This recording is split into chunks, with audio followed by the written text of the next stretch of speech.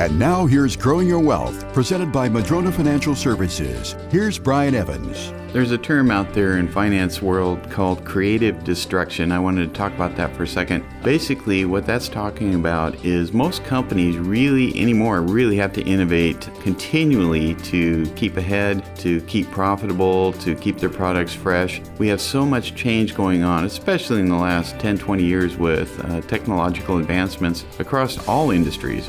Technology affects everything out there, from farming to pretty much anything that we spend money on. And so creative destruction is basically a term saying that if you don't keep up, you might be left behind. And that can be, there's a good side and a bad side to a lot of things. This is no different. You might have a portfolio of stocks, though, that you've been sitting on for a long time. You say, well, I'm just going to hang on to these. I don't like to sell stocks, and that may have worked out good for you.